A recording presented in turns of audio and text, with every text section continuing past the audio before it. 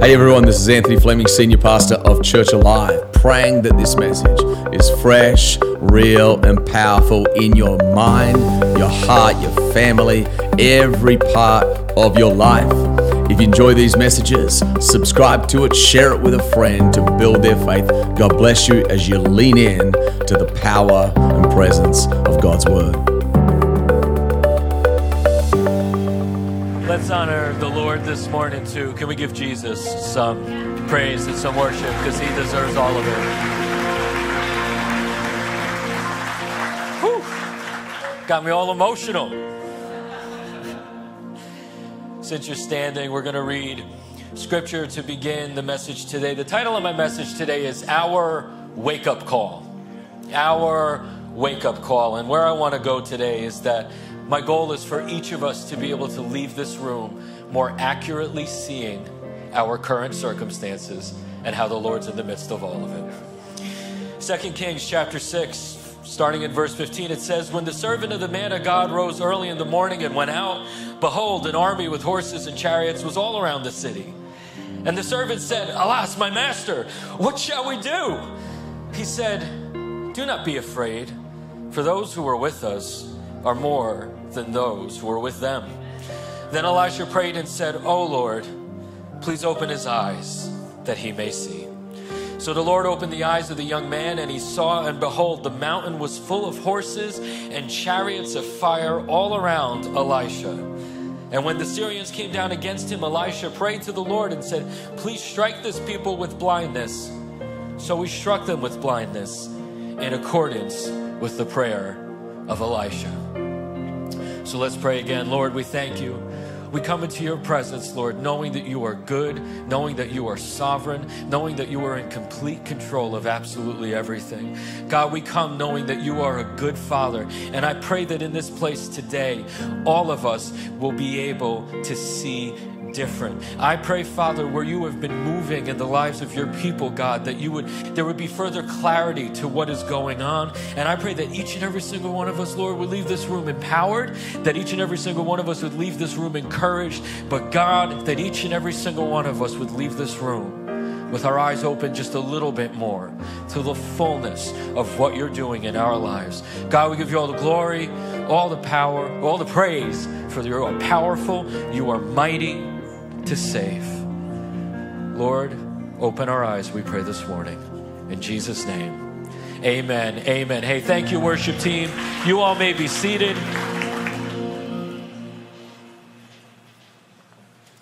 The great prophet Forrest Gump once said, quoting his mother, "Life is like a box of chocolates. You never know what you're going to get." And I was working from home back in March. My office is in the basement of our house, my home office. And it was a regular Thursday morning. I'm downstairs starting my day. My wife's upstairs having breakfast. And my kids are doing kids things somewhere in the house. And all of a sudden, my wife opens the door and she says, "Honey, come upstairs now." And there was this, And at the time, my daughter had been having some emotional struggles, and I thought perhaps she was having another moment. And so I went upstairs all concerned, but she's holding my son, and she's got my daughter, and she just motions to the front door. And so we opened the front door, and I'm thinking maybe I'm getting a parking ticket or something like that. And there's 5 U.S. Marshals on my front steps with bulletproof vests, shields, helmets, and automatic rifles drawn.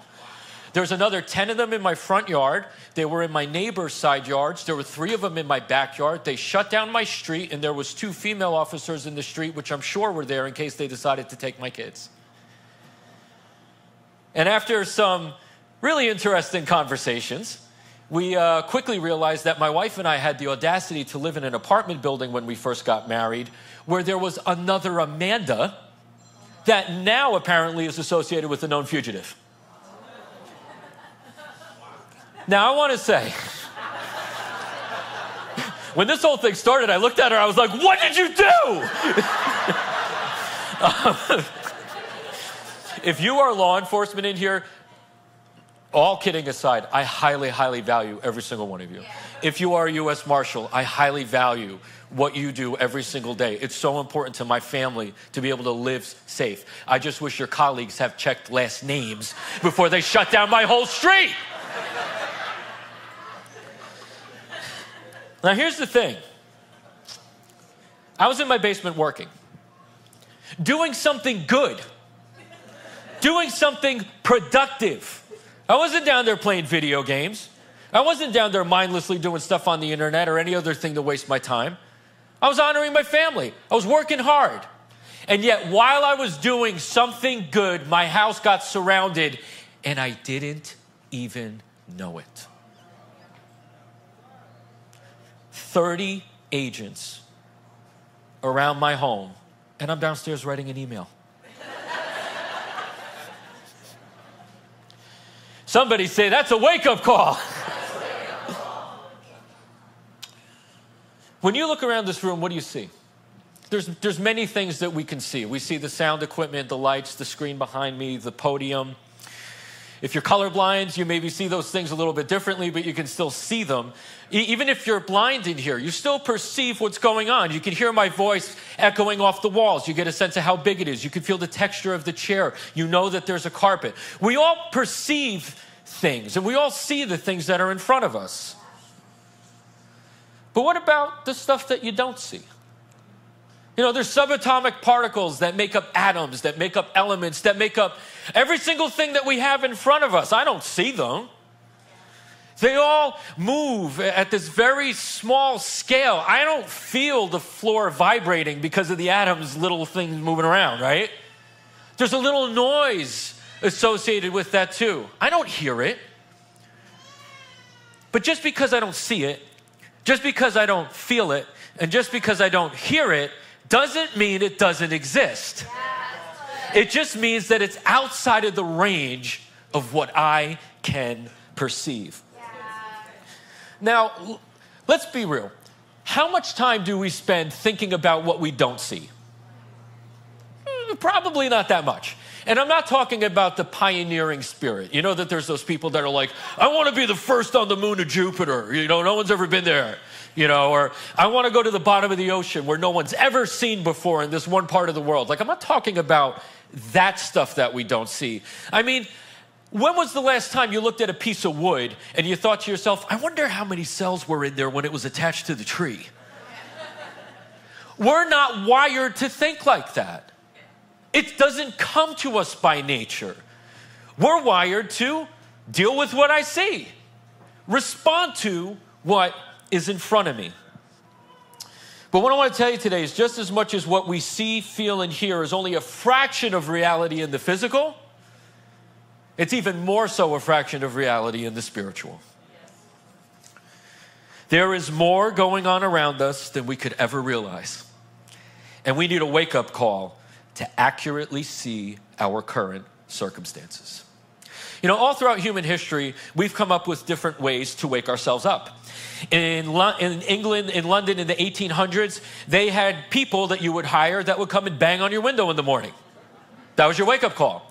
4 knocks, that was it. You better get up or you're late to work, because they had a lot of clients.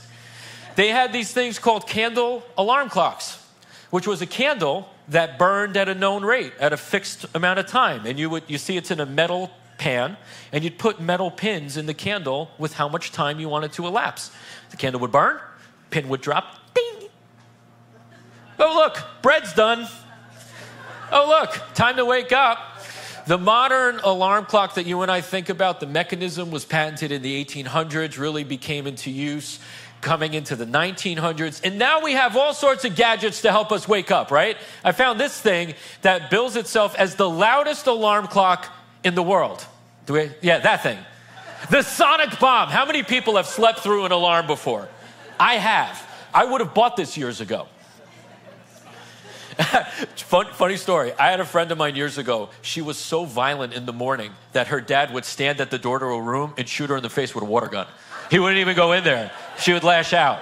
Now, if you're that upset already, getting shot in the face is the worst thing in the world. Somebody say wake-up call. Life throws wake-up calls our way, doesn't it? And it's not a matter of if. It's a matter of when. Some of these wake-up calls are subtle, like that candle alarm clock or a knock on a window. Maybe it's a hard conversation with your leader here or your boss at work because you're not doing things right. Maybe it's that one thing in your marriage that comes up from time to time. It's a little bit of an issue, but then it just pitters out and you think it's okay and you just don't address it. If we're not careful, we miss the opportunity that these smaller wake-up calls are giving us. But other wake-up calls are loud and obnoxious, like getting shot in the face with a water gun. The marshals surrounding my house. It's so ridiculous. My wife and I that night, literally, she came out of the room putting the kids to sleep. I was sitting on the couch, and we had not even processed this yet as a couple. And we just looked at each other and just burst out laughing because it was the most ridiculous thing that had ever happened to our family. Maybe it's the cancer diagnosis you just received this week. Maybe it's on finding out that they're foreclosing on your house because you ignored managing your finances well. Maybe it's when your spouse decides to leave you because they'd had enough with you not changing. We get hit with wake-up calls, and sometimes we don't even have any warning, do we? The big moments and even the small moments in life, they can hit us and they hit us hard, but they're wake-up calls. And I'd love for us all to consider this question this morning as we go into this. Am I accurately seeing my current circumstances? Am I accurately perceiving my current circumstances? Earlier in 2 Kings chapter 6, the prophet Elisha was causing a lot of problems for the king of Syria. The king of Syria would plan to attack Israel. The Lord would tell Elijah what he was going to do. Elisha would go and tell the king of Israel, and the king of Israel would do whatever he had to do to stop the attack. So the king of Syria was getting to the point, he's like, what is going on? Nothing we planned is working. Is there a spy? Is there somebody over here that knows what we're doing and is betraying us? And one of his servants is like, no. It's not the king of Israel that knows what's going on. It's Elisha. So the king of Syria goes, well, we got to deal with Elisha. They find out that he's in this city called Dothan. And he sent a great army by night to surround the city to deal with this threat, to take out Elisha. Now, it's interesting. You notice in the scripture that we read at the beginning, his servant wakes up in the morning, sees the entire city is surrounded, and he comes and he's like, they're all here. What are we going to do? He loses it when he sees the sight of the army around the city. But isn't it interesting that Elisha doesn't? He doesn't get worried. He doesn't freak out. It's like he sees their circumstances differently. And because he sees their circumstances differently, he responds differently. Still an army outside of the wall. It's not that it doesn't exist. Still the same amount of people with swords and chariots and whatever that are there to hurt them. And yet he responds to that perception differently. If I had to put a subtitle on this message today, it would be called Faith versus Fear. Our wake-up call, faith versus fear. And what I want to do is look to the servant's experience and see what you and I can glean out of it, so that whether you're getting a wake-up call now or whether you're going to get one, or maybe there was a wake-up call and you missed it. What do we get out of the servant's experience that can help inform the way you and I respond when circumstances change in our world? My first thought to you today is draw closer to people who already see. Draw closer to people who already see. Like I said, it was weird. It was like Elisha saw the same thing that the servant saw, but he responded different. Why did he respond differently? Earlier in 2 Kings in chapter 2, there's another prophet named Elijah. You know, you would think that the Lord, with two significant prophets, would have somehow differentiated their names just a little bit more. Elijah was the prophet. Elisha was his protege, was the man who was serving under him, was the man who was learning, was the man who was being trained by Elijah. And in 2 Kings chapter 2, verses 9 to 12, it says this: when they had crossed, Elijah said to Elisha, ask what I shall do for you before I am taken from you. Elijah already knew that the Lord was going to take him, that his time on earth was limited. He knew that this was coming. And Elisha said, Please let there be a double portion of your spirit on me. And he said, you've asked a hard thing. Yet, if you see me as I'm being taken from you, it shall be so for you. But if you do not see me, it shall not be so. Elijah's basically like, it's up to the Lord. And if he decides to let you see what's going on when I leave, you know you're going to get that portion from me. If you don't see it, it's not yours. It's not mine to give you. And as they still went on and talked, behold, chariots of fire and horses of fire separated the two of them.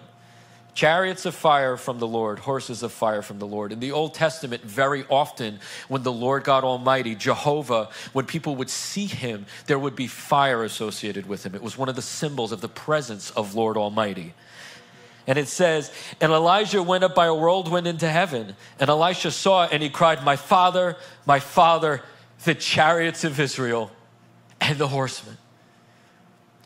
My father, I see it, so I know what I asked for has been given to me. I see the power of the Lord, not just hearing it proclaimed, I see it. And now because of that revelation, I know what I'm walking in. That's what Elisha said here. Draw closer to people who already see. The servant needed to be around someone who had already seen. When we surround ourselves with strong men and women who have already seen, it enables you and I to see better. What would have happened if on that fateful morning, there was a whole bunch of servants around the other servant? In the story, we only see that it's Elisha and the servant. That's it. They're the only two that are going on in this situation. What would have happened if there were 10 servants, all who saw the great army, the great Syrian army outside of the city, all of which thought that there was a problem? Do you think that the servant that saw it, his faith might have gone down even more? Because what does the crowd do very often? Does the crowd typically elevate us? No. The world and the things of this world want to bring down the things of God, want to kill faith, want to squash it in you. And so it is so important for you and I to be surrounded by people that when the wake-up call comes, respond in faith, not in fear. Because haven't you noticed, we feed off of those who are around us. I've noticed this even as a father. I've got a 6-year-old and a 3-year-old. And if daddy's having a hard time keeping it together because daddy's at the end of his rope, the kids are going to be at the end of their ropes. But when dad and mom are cool and collected, they have their moments, but they find the firm foundation in what's around them. So when you get that diagnosis, when your marriage is falling apart, who do you want around you? I want people who have already seen to be around me. I want people that have lived through that battle of illness and have come out healed. I want people that have been delivered. I want people whose marriages have been restored. That's who I need in my corner as I go through these things. Life comes and it comes at you hard. We need them because we all have blind spots. I was backing out of a spot this morning. I almost hit somebody in the parking lot. He was literally in the one little space over there that I couldn't see in any of my mirrors, in any of my anythings. Where's your blind spots? Where's your blind spots in your finances? Where's your blind spots in your relationships? I've had to have people around me that could see what I couldn't see. That have had to come alongside me and say, Steve, you're doing this wrong. You got to do this better. There's more in you, but you're squashing it by this. That's the power of being around people who already see. My second thought for you today, ask God for greater vision. So draw closer to people who already see and then ask God for greater vision. You see, when this whole entire thing was panning out, Elisha recognized that the root of the servant's fear and the root of the servant's lack of faith, seeing the army surrounding them, was because he couldn't see the fullness of what was going on around them. It was the first thing that Elisha noticed about this whole entire thing. So when stuff starts to go wrong, what is our first instinct though? Is it, oh Lord, open my eyes so I can see the totality of what's going on and pray perfectly? No, so often we just go into damage control mode.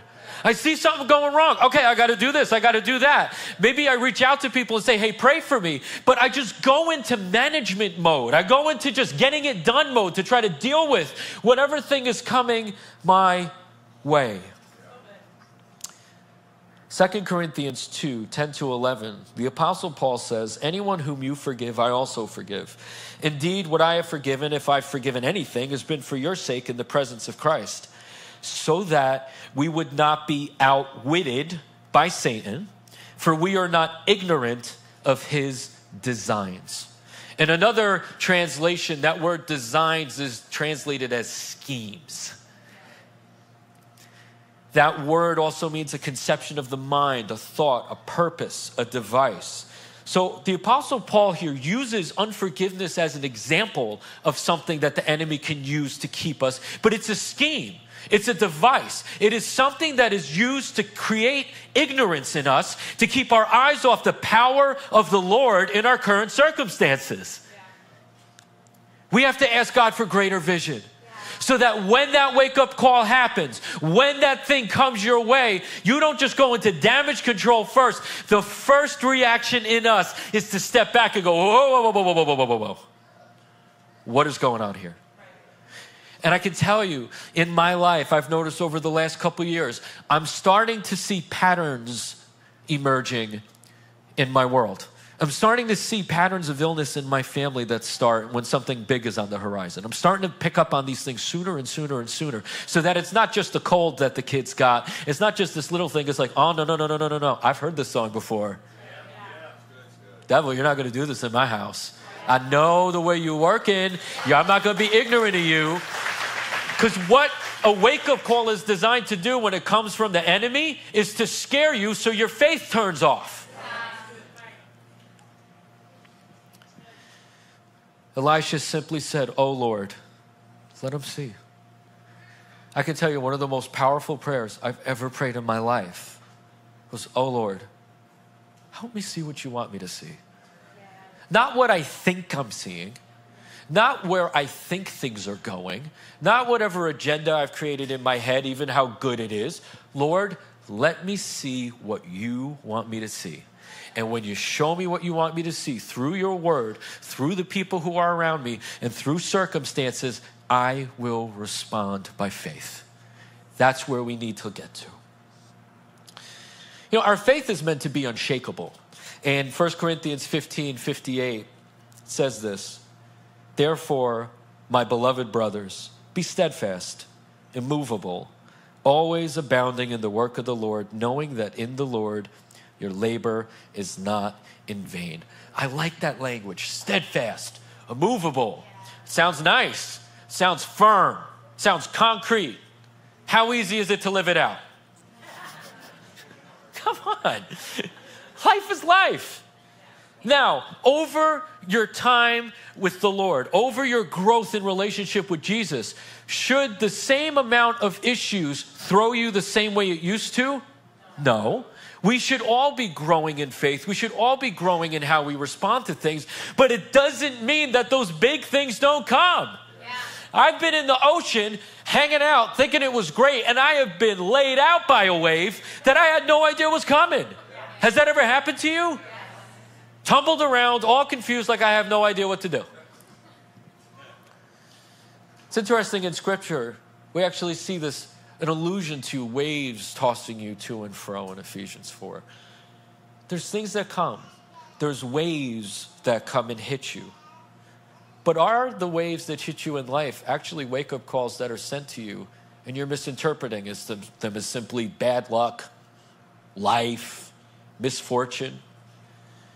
How do we respond to these waves, to these wake-up calls differently so that we're not thrown around as easily? I don't like being out of control of anything. I don't like it. I don't like when I get thrown emotionally by things. I don't like when my own responses catch me off guard. Has that ever happened to you? You're talking, you're doing something, you're saying something, and in the back of your mind, you're going, what on earth is coming out of my mouth? I don't do this. And yet here I am being me. It's one of the hardest things, isn't it? What's the answer? How do we see different so that we become steadfast and immovable? In the storm, in the wake-up call. My last thought to you is we look to Jesus in all circumstances. Look to Jesus in all circumstances. Luke chapter 8, starting in verse 22, it says, "One day he got into a boat with his disciples, and he said to them, 'Let us go across to the other side of the lake.' So they set out, and as they sailed, he fell asleep. And a windstorm came down the lake, and they were filling up with water, and they were in danger." If you're in a boat and it's filling up with water, that's bad. That is a bad day. And they went and they woke him, and they're like, Master, we're perishing." And he awoke, and he rebuked the wind and the raging waves, and they ceased, and there was a calm. And he looked at them, and he said to them, "Where's your faith?"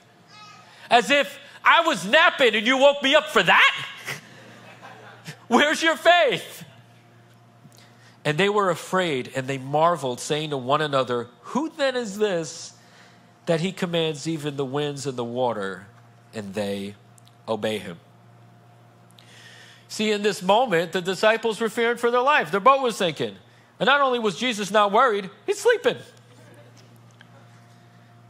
What was it about this set of circumstances, and what was it about Jesus that allowed him to have rest in the storm? It wasn't just the simple fact that his faith informed him that he could speak to the storm and it would stop. There was more that Jesus knew than simply what the faith in him would accomplish, the fruit of what his faith would do. There was more to it. In Matthew chapter 26, it's when Jesus is arrested in the Garden of Gethsemane. It's when, right towards the end of his life, they come to arrest him to put him on trial before he was murdered. And it says this, "And behold, one of those who were with Jesus stretched out his hand and drew his sword and struck the servant of the high priest and cut off his ear. And then Jesus said to him, 'Put your sword back in its place. For all who take the sword will perish by the sword. Do you think that I cannot appeal to my Father, and he will at once send more than 12 legions of horsemen and chariots of fire?'" Or angels. But how then would Scripture be fulfilled that it must be so? Just like Elisha, Jesus had already seen. Jesus had spent all eternity with the Father in heaven. He knew every single created thing. He saw that army on the hill that Elisha's servant saw because he's God. So when Jesus is sleeping on a boat in the middle of a wake-up call, it's because he sees fully the circumstances that are around him. And it is because he can see clearly that he responds differently. So when you and I are acting like ourselves and responding not the way that we think we should, we look to Jesus because he and he alone can fully see the circumstances that are around us. And because of the presence of the Holy Spirit within us, God can inform the way that we're meant to respond. Amen? In Ephesians chapter 5, verses 15 to 17, it says, "Look carefully then how you walk, not as unwise, but as wise, making best use of the time, because the days are evil. Therefore, do not be foolish, but understand what the will of the Lord is." That word understand there, it means to perceive clearly, to be well-judging, to be sensible, and it means to be spiritually intelligent. Be careful how you walk. Be careful how you walk through the wake-up calls that are coming your way. Be careful how you handle the unexpected news and the hard days, so that we're not people that will be unaware and ignorant of how the enemy operates, but people that can respond by faith. So I want to tell you this morning, over your marriage, wake up. Over your children, wake up to what is happening in this world. Over your business, wake up. Over your calling, wake up. Life is too short for us to be unaware of the fullness of what God has paid for us to have. Life is too short for us to sit on the side, not saying what the Lord has called us to say. Those that are for us are greater than those that are against us. We need to use the opportunities that life provides us to grow in community by drawing near to the people who already see, to grow in vision by asking the Lord to more clearly show us what it is that's going on around us, and to grow in our relationship with Jesus. Because at the end of the day, everything else could perish and fade away. And yet if I have Jesus, I have everything. Elisha's faith allowed him to pray a bold prayer, and God answered it. Elisha had seen his current circumstances clearly. Elisha knew that the chariots of fire, the horsemen of fire, all of the Lord's power was on his side. Let's believe that when you and I have a more accurate view of what's going on around us, and that as we draw near to people who see, as we seek the Lord, that we too would see our prayer life grow. Here's the thing. Some wake-up calls are a work of the enemy, and some are the Lord. When my house was surrounded by U.S. Marshals, when the man's boots were right up at the threshold of my front door that he never crossed over, when he and I stood pretty much chest to chest trying to work through this thing, do you realize that God was in complete control of that entire event? When I was sitting downstairs writing my email, the Lord let them come up the street. The week before, the Lord let them make the decision to raid my house based on not so clear information on their end. The Lord allowed everything. Because you realize that the one person that had to sign off on that little operation, the Lord could have just said, nope, not my will for him. And that guy would have just been, there's not enough information here. You need to dig more before you go to their house like that. The Lord let my house get surrounded by people. And the Lord allowed me to have a wake-up call. What is the Lord allowing you today? What circumstances in your world did you not even realize were the Lord? And yet in his sovereign grace, he's allowed things to happen to rattle you, to shake you, to wake up the faith in you. In 2 Corinthians chapter 4, verses 17 and 18, the Apostle Paul says, for this light momentary affliction is preparing us for an eternal weight of glory beyond all comparison, as we look not to the things that are seen, but to the things that are unseen. For the things that are seen are transient, but the things that are unseen are eternal. There's a great country song that I like called No Time to Kill by Clint Black. And one of the lyrics says, the only cost of living's dying, and that's one everybody pays. There's one guarantee that I can give every single person in this room. There will be a day where your lungs take their last breath. There will be a day when your heart beats its last time. And on that day, when you pass through this very thin veil into eternity, there's going to be one question, and one question alone that matters. Are you found in Jesus, or are you found outside of Jesus? And the answer to that very simple question will dictate not the next season of your life. It will dictate your eternity. The things that we look to are not temporal, are not bound by time, but the things that we're concerned about in this moment are the eternal things. And I'd like you to close your eyes and bow your heads with me today as I close. Because there's some of you in this room that if your life were to end today, the answer to the question that I just asked might be that you are not found in Jesus. And I believe that in this moment now, the Holy Spirit's using this message as a wake-up call to you, that you need to get right with the Lord, that you need to repent of your sin that separates you from him and that has removed you from eternity with the Father, and that through the life, death, and burial and resurrection of Christ, you have been forgiven of those sins and can be brought back into right standing with the Lord. This is not something that we just choose. This is a work of the Holy Spirit in this room that is drawing people back home to him, that is causing your spirit that is dead to come alive. And I believe that in this moment, there are those of you in this room that are sensing that you are coming alive to the Lord, so that when you leave this place today, you can say, I am found in Christ. And we're going to say a prayer in a moment. And it is not the prayer that saves you. It is not the order of the words that save you. It is the recognition that on the inside of you, you have repented of your sin, and that the Holy Spirit has caused your spirit to come alive, and that you are born again, now an heir of the promise of eternal life with the Father through the Son. So let's say this prayer together. Lord, I recognize that I am a sinner, separated from you, but I believe that by the shedding of his blood, by his death, and by his resurrection, Jesus Christ has paid my debt. Today, I am born again. Holy Spirit, fill me, anoint me, and let me hear your voice every moment of my life. I surrender my life to you. In Jesus' name, amen.